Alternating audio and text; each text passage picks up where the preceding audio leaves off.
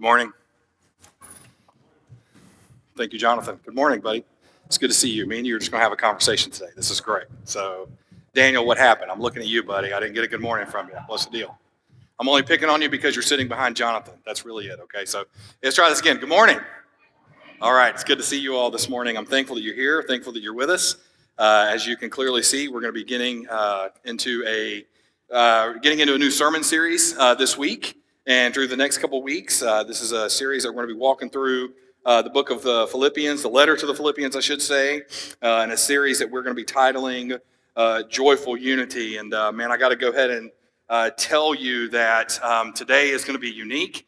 It's going to be a little different today, kind of more in the teacher mode this morning, because we're just going to be looking at the introduction this morning of Philippians. So we're only covering two verses, Philippians chapter 1, verses 1 and 2. But I think in order for us to understand what's going on in Philippians, we're going to have to go back and look at Paul's time in Philippi, the city itself, the church itself, which you'll see in Acts chapter 16. So if you want to go ahead and turn in your Bibles to Philippians chapter 1, we're going to look at verse 1 and 2 together, but at the same time, if you're a good multitasker and you can flip back and forth in your Bible, or maybe you're one of the cool kids in the room and you've got that Bible that's got two ribbons in it, maybe you can put the other ribbon in Acts chapter 16 for a moment, and that'll help you out, okay? So there's going to be a little bit of active listening today, watching us go back and forth. With that today, too, we're going to be a little different. Normally, I would ask you stand in honor of reading of the Word of God, but what you're going to see today is we're going to cover a lot of history, a lot of introduction before we even get into our passage in Philippians chapter 1. So if we get 10 to 15 minutes down the road and you're like, when is Pastor going to get to the Word?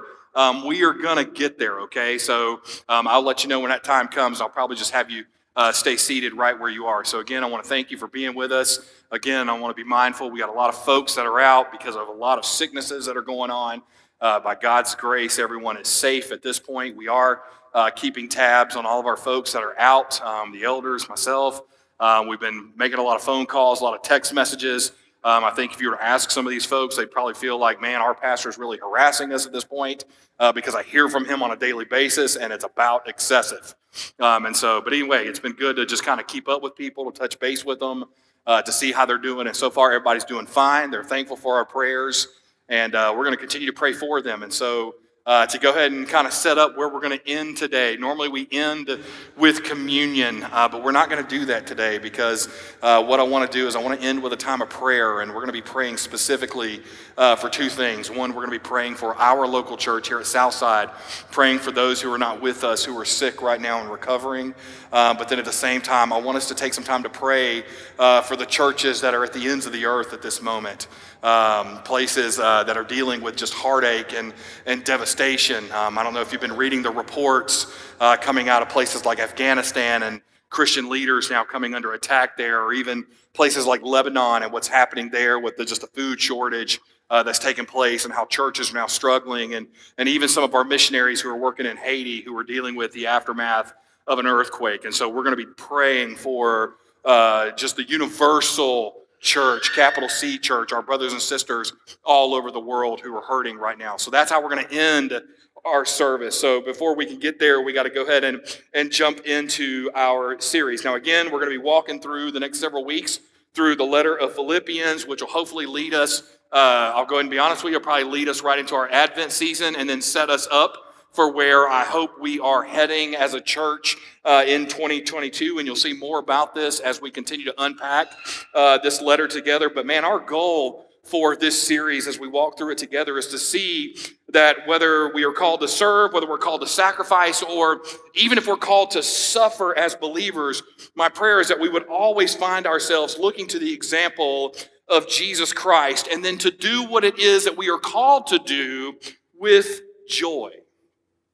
And yet at the same time, as believers in Christ, I hope that we recognize through this letter that we are together as one faith family under the sovereign plan that God has for his church. So throughout this letter, we're going to see a reoccurring theme from Paul, or themes, if you will. First, we're going to see that as a church, as a body of believers, we are called to make disciples of all nations. Now, that may not mean much to you this morning, but if I could simply put this in layman terms, here's what that means. It means we're called to plant churches. It means that we're not just called to make new converts, but rather as believers in Christ, we are called to not only grow in our own righteousness and grow in our own understanding of who God is and who we are in God, but at the same time, we are called to make disciples of the nations, meaning that we are reaching people in our local community, but at the same time, we are reaching our nation and we are reaching the nations as we continue to send forth people to go and make disciples and to plant churches themselves. At the same time, through this letter, Paul is going to show us the theme that through the particular call that God has given us, we are now called to advance the gospel of Jesus Christ with joy, even when opposition arises. So this morning, we're gonna get a lot of background that will ultimately culminate in what can best be described as a grace-filled introduction. And so I believe that the best way to do this is to begin simply by just doing an overview of Paul's letter to the Philippians, but at the same time doing a little more of an in-depth look at Paul's time in Philippi. Now, many scholars have described this particular letter from Paul as a thank you letter to the church at Philippi. You see, Paul had just received a gift from the church at Philippi, and so he wrote them back to thank them, but then also to encourage them to persevere together as they continue the mission of advancing the gospel. Now, again, don't miss out on the themes. We've got unity, we got partnership, and it all comes with the call to advance the gospel. So for Paul, this letter was meant to encourage the believers to live boldly. And so Paul wanted the believers to now get out of their comfort zones in order to make Jesus Christ known and to enjoy communion both with Christ but also with one another as a local body. Now, to understand what Paul means about getting beyond our comforts, because people often don't know how to define that word, I think we have to first examine what life was like in the city of Philippi. Now, for those of you who don't know, the city of Philippi itself actually became famous around 42 BC when Mark Antony and Octavian defeated the armies of Brutus and Cassius, who were famous for assassinating Julius Caesar. Now, upon their victory, veteran soldiers who fought with them were allowed to settle in that region, and thus Philippi was established as a Roman colony. And so as soldiers retired and as war heroes retired, they were allowed to move into the city. And as the city grew, it was given the highest privilege possible for a Roman municipality. You see, that honor was then to be governed by Roman law. Now, for us today, that may not mean a lot to us. In fact, it may not sound very good to be governed by Roman law, but we have to understand what this now meant for all the people of Philippi. You see, at this point, they weren't just Philippians anymore. They were now Roman citizens.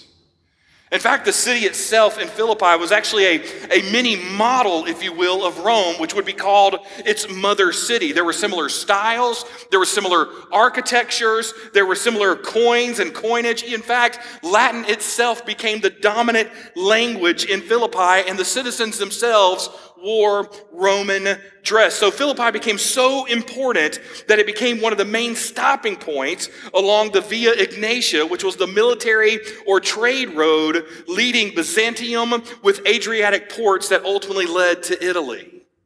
So when you think about Philippi, you're not just talking about a small Jewish town anymore. You're talking about proud people. You're talking about military heroes, veterans, people who were well known. We're talking about a mix of people who were poor all the way to people who were wealthy. We're talking about people who had great wisdom. They had understanding. They had schooling. They had a basics for what they do and why they live life the way they do. And yet when we look to Paul, upon entering Philippi, would realize that Philippi would become most important to him because it would be the first church that Paul planted on European soil. In fact, when you look at the book of Acts, we see that Luke gives us this story in Acts chapter 16, verses 6 through 40. So I think to get a better understanding of our letter to the Philippians in context, we need to look back at Paul's time in Philippi itself. So if you want to follow along, just flip back with me to Acts chapter 16, and we'll look at this together. You see, Paul was in the midst of his second missionary journey when he had a vision of a man in verse 9 saying, cross over to Macedonia and help us. And so Paul and his team went over to share the gospel, and thus they planted a church. Now, I want you to pay attention to this, and you can read it for yourselves. You see, God was now using ordinary men to fulfill his mission, which was to get the gospel of Jesus Christ to the ends of the earth. Now, by this point, as Paul had reached Philippi, Paul now wanted to go into Asia, into Bithynia, but he was not permitted to do so. Now, here we need to pay attention because we actually have a point of grace from God. You see, as believers in Christ, we are called to faithfully carry out the work that God has given to us daily right where he has us. Don't miss that. You're not here by accident. You are here by the grace of God. God has you working exactly where he wants you. God has you living exactly where he wants you. God has our church positioned exactly where he wants it. And it's all done by the grace of God. And so as believers, we only need to be ready and willing to change course when it is the Holy Spirit through his word that now leads us. Now, we need to pay attention to what's happening here in Acts chapter 16 and what's happening to Paul. Not only as he's trying to plant a church in Philippi, but also as he's thinking about getting into Asia, even though the reality is he's never going to do it. You see, for many of us today, we often try to map out the next 5 years of our life. We try to map out the next 10 years of our lives, or the next 15 years of our life, or the next 30 years of our life, when the reality is God is simply asking us to focus on the next 5 days. Now, the question has to be asked, are plans good to have? Yeah, they're good. Sure, plans are very good to have, but don't wait until later to start living your life. Rather, we need to live the life that we are called to live now. You see, one of the things that always got me as a Christian was when I was much younger and I was in seminary. I was super excited to be at seminary, to be at Southwestern, living in Fort Worth, Texas, which if you've never been to Fort Worth, Texas, it almost feels like living in a foreign country, especially when you're from the Southeast. There was not a lot of green out there. There's no hills. For a Georgia boy, this was difficult to comprehend. Everything was brown and yellow. It was just really odd, and you could just see for miles. In fact, I remember from Seminary Hill, which is one of the highest points in Fort Worth, you could literally see downtown Dallas. Like, it was just the oddest thing to me to be able to do that. But you could do that, which was, if you don't know the bearings here, Fort Worth to Dallas is about a 30 to 45 minute drive. So the reality is I shouldn't be seeing that city that far away. It was just something I was not used to, okay? And so being in seminary, I met a lot of incredible people and a lot of incredible pastors and missionaries. And one of the things that really drove us as pastors was we sat there and said, look, we're here being trained to become pastors. We're here to being trained to become missionaries. We're here to be trained to become associate pastors and serve in a lot of faithful positions. And so the question we started asking ourselves in South Fort Worth is if this is where God has us, then why are we not using the talents? Why are we not using the resources that we now have to go and share the gospel with the people who live all around us? And so weekly, after class, once a week, we would get together and we would pray together, and then we would go out and do door-to-door evangelism, or we'd go to the park and share the gospel, or we'd go sit in coffee shops and try to engage people in conversations. But one of the things that always drove me crazy was when we'd sit in a classroom and we would ask people to join us. It was amazing to hear from missionaries who would say to us, listen, that's good that you guys are doing that. That's good that you want to go out. We believe in what you're doing, but you have to understand that my heart is in Asia. You have to understand that my heart is in Africa. My heart is in South America. So I believe it's good for you to share the gospel in this context, but that's where we believe we should be, and so we're not going to help you. I mean, it blew my mind that missionaries actually believe that, because my reality is this. Look, if your heart is in Asia, if your heart is in Africa, if your heart is in California or Massachusetts or Canada or wherever the Lord is calling you to, then go. Why are you here? Just go where the Lord has called you. But as long as you are here, as long as you're in this seminary, then work here. Work for the gospel here. Because the reality is, even in seminary in Fort Worth, Texas, there were too many people living around us who now need our help. And they don't just need our help, they need the help of the gospel of Jesus Christ. And so here's the question that we have to ask ourselves this morning. Knowing that people live all around us in Brandon, knowing that people live all around us in this Tampa area and in Hillsborough County, how are we doing at offering the help that can only come through the gospel of Jesus Christ? You see, coming back to our text in Acts, as Paul entered the city of Philippi, he went looking for the synagogue, but didn't find a synagogue anywhere. And so as Paul was searching out believers, searching for a place to see the gospel, we see in the text that he found what amounted to really a women's prayer gathering, if you will. And it was happening by a river. You see, it was in this moment that the first church would then come together in Acts chapter 16. And from this moment forward in our text in Acts, Paul would have several evangelistic encounters. His first encounter would happen with a woman named Lydia, who probably feared God but didn't come to faith until Paul had shared the gospel of Jesus Christ with her.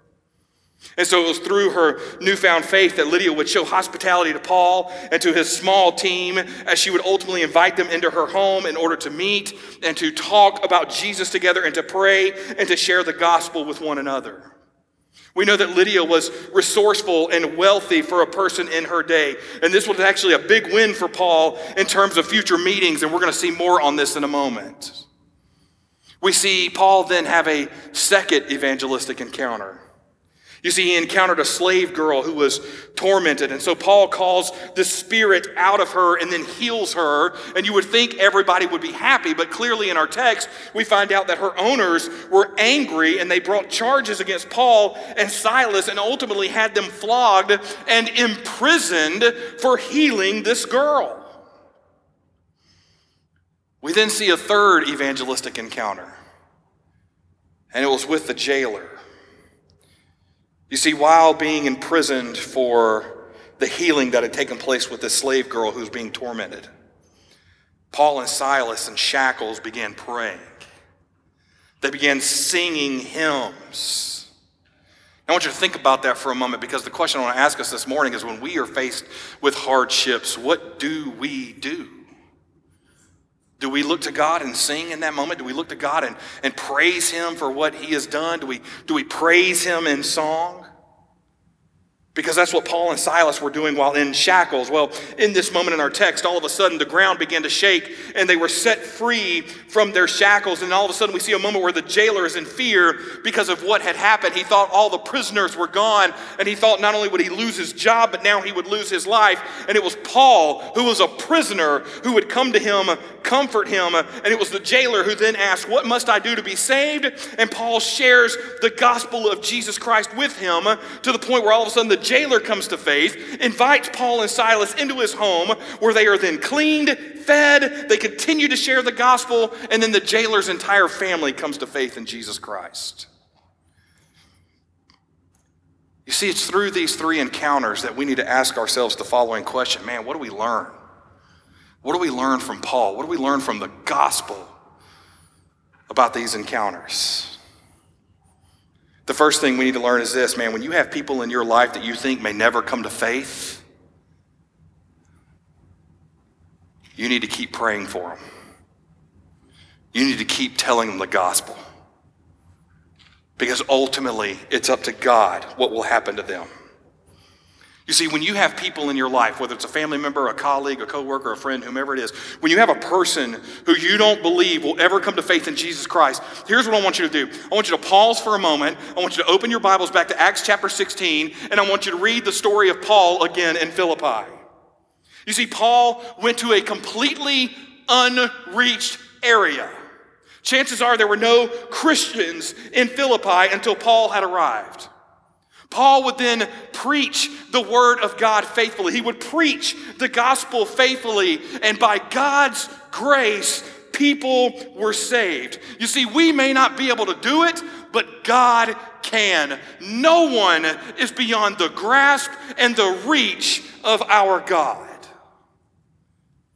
And so even when we think people can't be saved, we need to remember it's the gospel that does the work, not us. And we are called to be faithful in the proclamation of the gospel. The second thing we need to learn is this, that no matter where we share the gospel, whether it's overseas to the ends of the earth or whether it's right here in our own homes, we always need to remember that we are in the midst of a spiritual battle.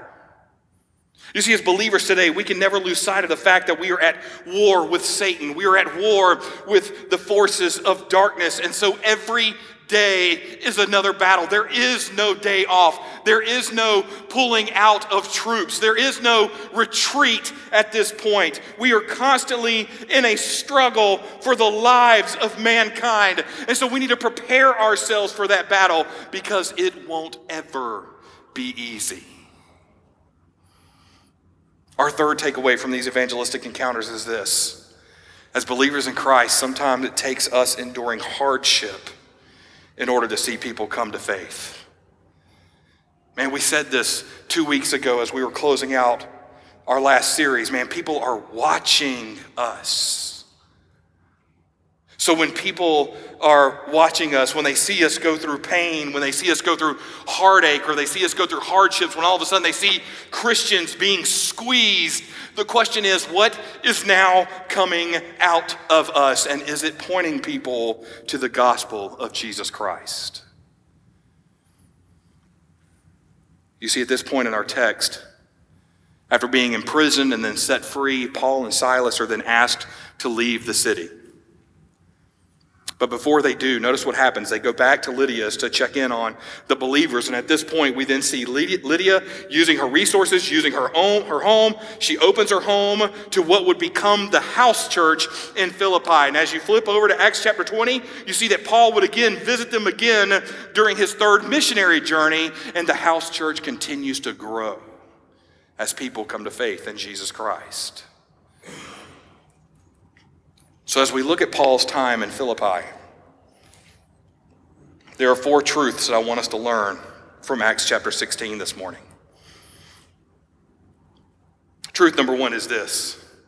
As believers in Christ, we need to do the work of an evangelist. This is what Paul tells Timothy in 2 Timothy chapter 4, verse 5.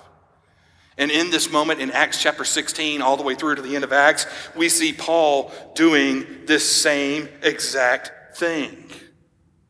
You see, we would be wise to listen to Paul's story in Philippi, and we're going to be wise to listen to Paul's writing to the church at Philippi, because here's the reality. As believers in Christ, we can become so inward focused, we can become so distant focused that we miss those around us who are perishing. You see, as believers in Christ today, we got to stop complaining about so many things that are trivial, that are causing us to lose sight of the mission of God.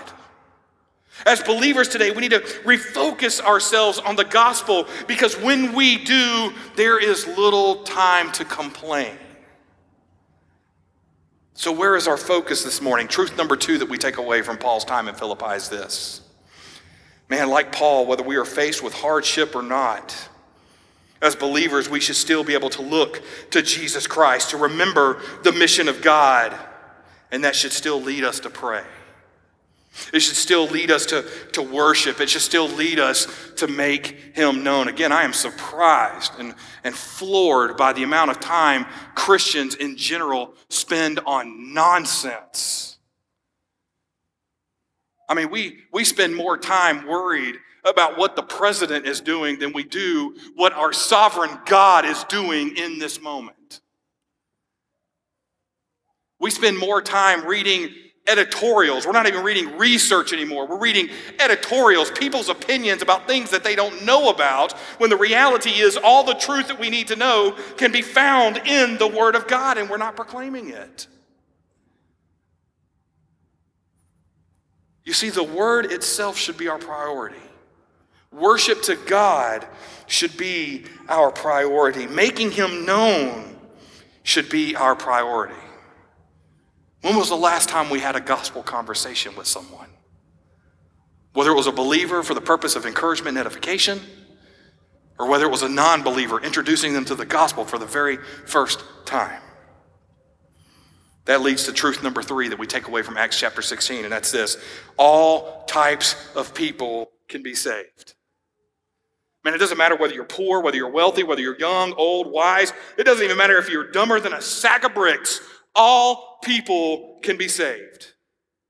So whether they hear the gospel from us, whether they see the gospel or a picture of the gospel within us, whether they see one of us living out the gospel, let's remember that all of them are responding to the gospel of Jesus Christ. They're not responding to us. We are simply called to be faithful messengers of the truth. That then leads us to truth number 4. And that is this: if we want to plant a church, if we're really serious about this, if we're serious about wanting to grow a church, i.e. seeing people come to faith in Jesus Christ, we got to think small. Let me go ahead and tell you, programs are not going to win people to faith. Programs will draw a crowd. That's what it'll do.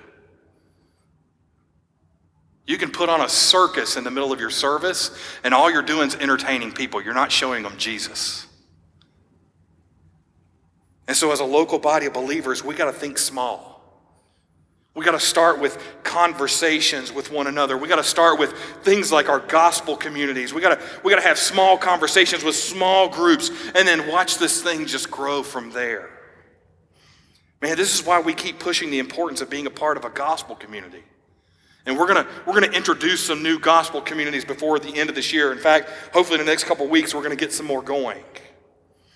You see, it's in those gospel communities that we now have an opportunity to invite people to come to faith in Jesus Christ.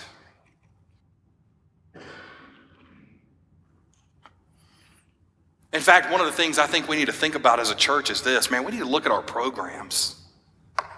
And I know I'm about to hurt some feelings in this room, and I don't mean to. But with everything we do as a church and all of our programs, because let's be honest, there's a lot of ministries that we do in the church, and they are good and right and of the Lord, but there's a lot of programs that we do as well. Okay, let's just be honest about that. And so in the midst of our ministries, in the midst of our programs that we do as a church, I think we need to now start asking the question: is this particular event allowing us the opportunity to invite people who do not have faith in Jesus Christ to come in order to share the gospel with them? And if our answer is no, maybe we need to rethink what we're doing. Because our number one priority is the gospel. And so my prayer is that question would sear our hearts. My prayer is that these truths would begin to be seared upon our hearts as well today. Because you see, that's what we learn during Paul's time in Philippi. That then gets us to our text this morning, which is Philippians chapter 1, verses 1 and 2. Now again, I told you we were going to get here, right? Had to do a little bit of a history lesson before we got there, but here we are. Paul's now writing this letter to the church at Philippi some 10 years after establishing a church there. He writes again to thank them, but to also make them aware of his current situation, to plead with them to fight for unity, to warn them against false teachers, and then to encourage them to press on in their faith with joy. But before he gets to all these different topics, Paul opens with what we can call a grace-filled introduction today. So again, if you have your Bibles, and I hope you do, we're going to read briefly in Philippians chapter 1, verses 1 and 2. And I'm going to ask you just stay seated right where you are, okay? A little different today, I know. Stay seated. We're going to read it. We're going to keep moving. Philippians chapter 1, verse 1, Paul writes, Paul and Timothy, servants of Christ Jesus, to all the saints in Christ Jesus who are at Philippi, with the overseers and deacons, grace to you and peace from God our Father and the Lord Jesus Christ. This is the word of God for the people of God. Thanks be to God. Now again, we've already set the scene.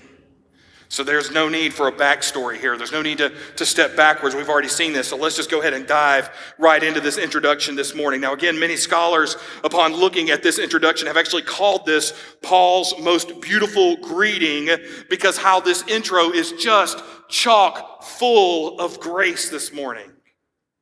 Again, as we look back at the beginning of the church in Philippi, man, we've already seen God's grace all over this particular church.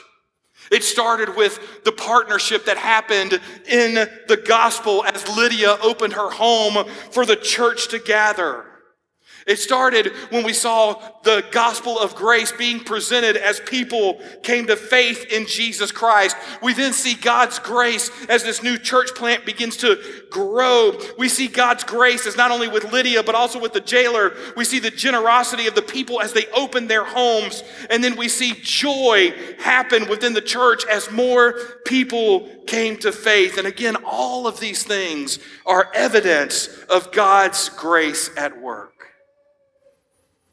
Now again, I want us to pay attention to verse 1 here and several phrases that we see. We have, just in these first two phrases, these first two verses, we have phrases like, of Christ Jesus. We have a phrase, in Christ Jesus. And then in verse 2, we have the phrase, from God our Father. Now this is important because Paul is now highlighting the fact that it is God who has done all of the work in uniting us in and through Jesus Christ our Lord.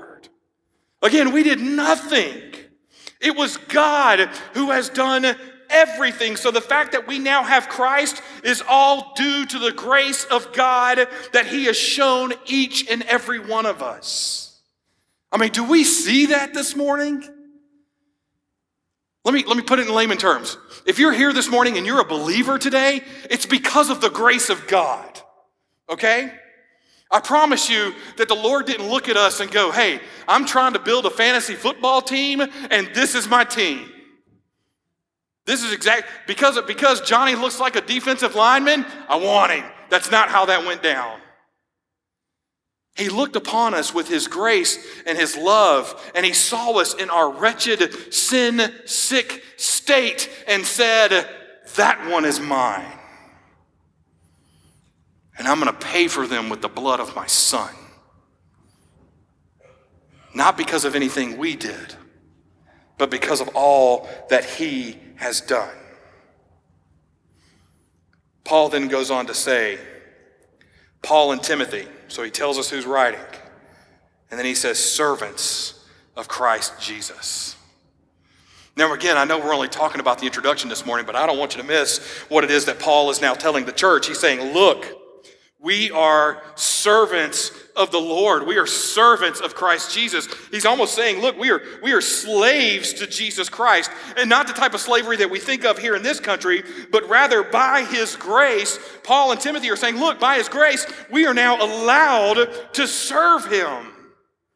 Now I want you to stop and think about that for a moment, because it's God who allows us to serve Him. Do we realize that, man, God really doesn't need us? He doesn't need us to serve. Rather, He chooses to use us to serve Him. We see this all over Scripture. In fact, we saw this back in Acts chapter 16 when God took ordinary people like Paul to do extraordinary things like sharing the gospel and seeing people come to faith in the city of Philippi.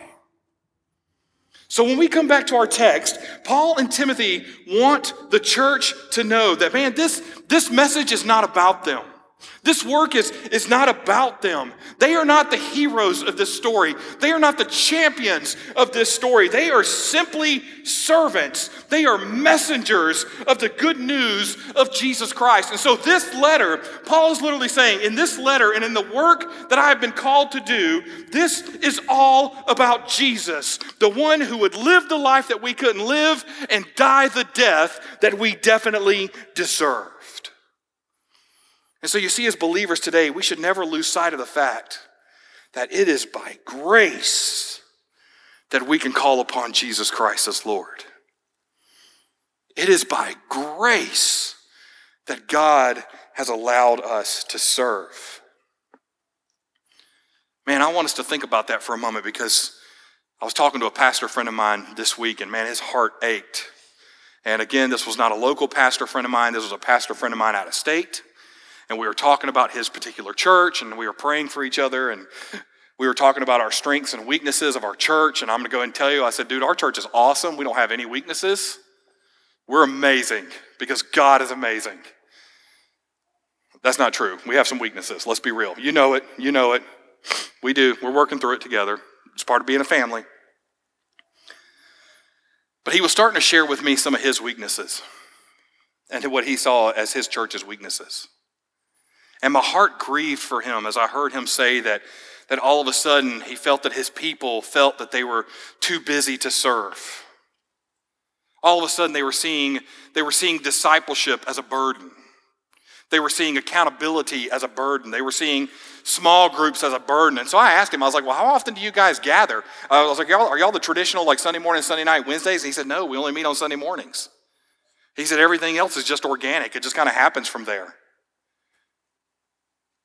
But he kept hearing from his people, man, this is too much of a burden to serve. Now I want to think about that for a moment. And I have his permission to share this story, by the way. But I want to go ahead and say to you that all of a sudden, if it's too much of a burden to serve God, you might need to rethink who's actually sitting on the throne of your life. Is it God or is it you? If it's too much of a burden for us to meet together to talk about the word, if it's too much of a burden for us to gather for the purpose of worship corporately, if it's too much of a burden for us to go out and share the gospel of Jesus Christ, then I got to ask the question, who is seated upon the throne at that moment? Is it God or is it us? Because the reality, again, is this. God has called us to serve, and it's by His grace that we are allowed to serve. And so when it comes to one-on-one discipleship, when it comes to mentoring, when it comes to going out and sharing the gospel, we don't need to see that as a burden, but rather we need to see that as an opportunity, because God is looking upon us and saying, I want you to go out and serve. I want you to go out and disciple. I want you to go out and mentor. By His grace, we are given that opportunity. And so we should do it with all joy. Coming back to our text, Paul continues from there and he says, to all the saints. Now let's pause here for a moment, because Paul here is now reminding the church that their position has now changed. You see, these believers, these wretched sinners in need of a Savior, they now had Jesus Christ. And so Paul says of them, he says, look, you were once in Adam. You were once dead to sin, but now by grace you are in Christ Jesus our Lord. And so you have a new position. You have a new identity. You know, it's interesting because this is the same thing that Paul would say to the church at Corinth in 1 Corinthians chapter 15, verse 22. He says, for as in Adam all die, so also in Christ shall all be made alive. You see, because of Jesus Christ, by His grace, we are made alive. By His grace, we will live for all eternity. Man, what a promise we now have in Christ. Now, coming back to our text, Paul's going to reference overseers and deacons. Now, this word overseer is also the same word we use for bishop, which could mean elder, and deacons. Now, this is a bit unusual. If you've been following any of Paul's letters at this point, this is a bit of an unusual thing for Paul to add overseers and deacons to his greeting. And so chances are it was probably done so that he could affirm their leadership, and especially affirm their leadership when it comes to handling disunity in the church. Excuse me. Now, some have argued that some of the disunity within the church at Philippi had to do specifically with who was leading the church. And so Paul was making his point very clear as to who was supposed to lead. He starts with overseers. These were the ones who were called upon to shepherd the flock. The ones who were called upon to know the flock, to feed or to disciple the flock, to lead them through the word, to lead them through prayer, and to never miss an opportunity to help them grow. Now again, we've talked a lot about elders, so I'm going to leave that one alone for a little while, okay? He then references deacon, and again, we've talked about deacons a lot here in our church. So I'm going to leave the details alone, but here's what we know of the deacons. We know that they are called to unify the body through service, and not just serve, but to lead others to serve as well. So you see, the role of deacon is a position of service and leading by example. And so for all Christians, it should be our desire to be considered deacons. As Christians, it should be our desire to grow the qualities and characteristics that would make us an elder. So we have to ask ourselves at this point, how well are we doing at leading? Maybe a better question is this: are we setting an example for others to follow? I mean, when people look at us, when younger generations look at us within our church, can they say of us, that is a person I want to follow? That is a person I want to mirror my life after because of the way they follow Jesus Christ. You see, God has graciously given us leaders.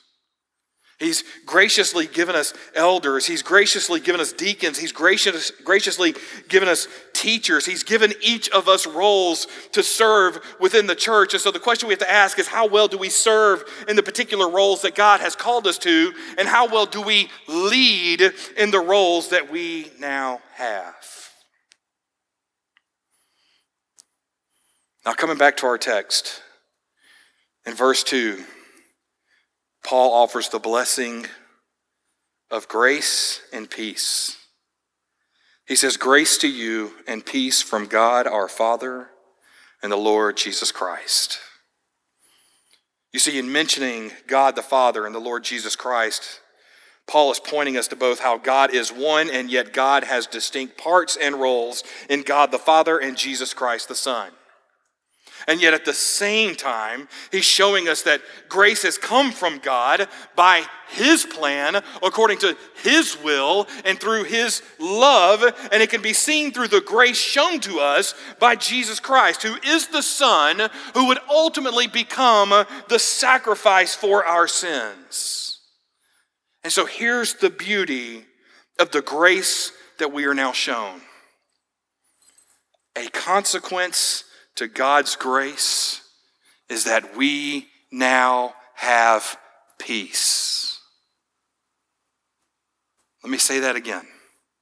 A consequence to God's grace is that now we have peace. In other words, as Christians, we have rest. As Christians, we now have blessings because of what God did through Jesus Christ our Lord. Again, for us today, let's recognize that God's grace through salvation has led us to a peace that we should enjoy both now and for all eternity. So you see, as a Christian, man, it shouldn't matter what we are faced with because we have God's grace. And because of his grace, we now can live in peace. It doesn't matter how hard things get. It doesn't matter what the diagnosis is. Yeah, it may scare us. Yeah, it may cause us to fear. Yeah, it may cause us to wonder. But even in that moment, we are still covered in God's grace, which means we live in God's peace. As Paul would later say to the church of Philippi, a peace that transcends all understanding. We'll get to that later in the series. Coming back to our text, I want you to notice here something that's often overlooked. Paul actually, in the midst of talking about grace and talking about peace, does what a lot of snarky people, I think, would do when writing a letter. He adds a little dig, a little jab at Rome, if you will. I want you to notice the phrase that he ends with. He says, "And the Lord Jesus Christ." Now again, we've probably read this introduction 1,000 times. We've probably breezed right over this particular passage, focusing more on grace and peace, which is good and right. And so when we read the phrase, the Lord Jesus Christ here, it may seem like nothing to us. But again, I want you to remember who Paul is writing to. He's writing to Philippians. These were Romans They were Roman citizens, and in Rome, Caesar alone was Lord. And so by saying this phrase, Paul says to them, nope, only Jesus is Lord. So pay attention to what Paul is already doing. He's reminding us of the grace that is found in God. He's reminding us that this message it's not about him. It's not about Timothy. They are just simply grateful to be servants of Jesus. And then he says to them, look, only Jesus is Lord. So when you read, as we read together Philippians 1 and 2, as we continue in Philippians, as we remember what was said in Acts chapter 16 about Paul's time in Philippi, I want you to understand that God was using a messy, sin-filled, ordinary man, a man named Paul, who by the grace of God, through Jesus Christ our Lord, was then used by God to turn the world upside down. And Paul closes his introduction by saying, look, Caesar's not in charge. He may think he is, but he's not. In fact, I'm going to go ahead and tell you, Caesar has never been in charge. Only Jesus Christ is, because he alone is Lord. And Paul says, that is the message I gave you when I came. That is the message that I leave you with. Look, I want you to hear this today. We have people who sit in positions of authority, and we should listen to them, and we should respect them. We should pray for them, but understand this. At the end of days, they are not in charge. At the end of days, they are not Lord. Only Jesus Christ is Lord. And you see, now it is by grace that we can even say that as believers in God, not by our own merits, not by our own works, but because of what Jesus Christ has done on our behalf for the glory of God and for the good of man. Now again, I recognize today's message has been uniquely different, okay? This has been a massive history lesson, but one that I think will serve us well as we continue to walk through our study together. Clearly, we can see just in these first two verses how Paul has a love for the church. We see Paul's desire to see the church continue to walk in faith, and then ultimately we see Paul's passion for Jesus Christ. So this is where our journey begins in Philippians. Here's where Paul sets the tone for us. As he says, man, all that we have, all that we have and we do because of the grace of God. And that's why we have the beauty that is found in a grace-filled introduction. So the tone is now set for Paul as he calls the church at Philippi and us today to advance the gospel with joy in unity. You see, through this introduction already, we are beginning to unfold what we will continue to call throughout this series a joyful unity. So with that being said, let's close our time and pray together. Let's pray.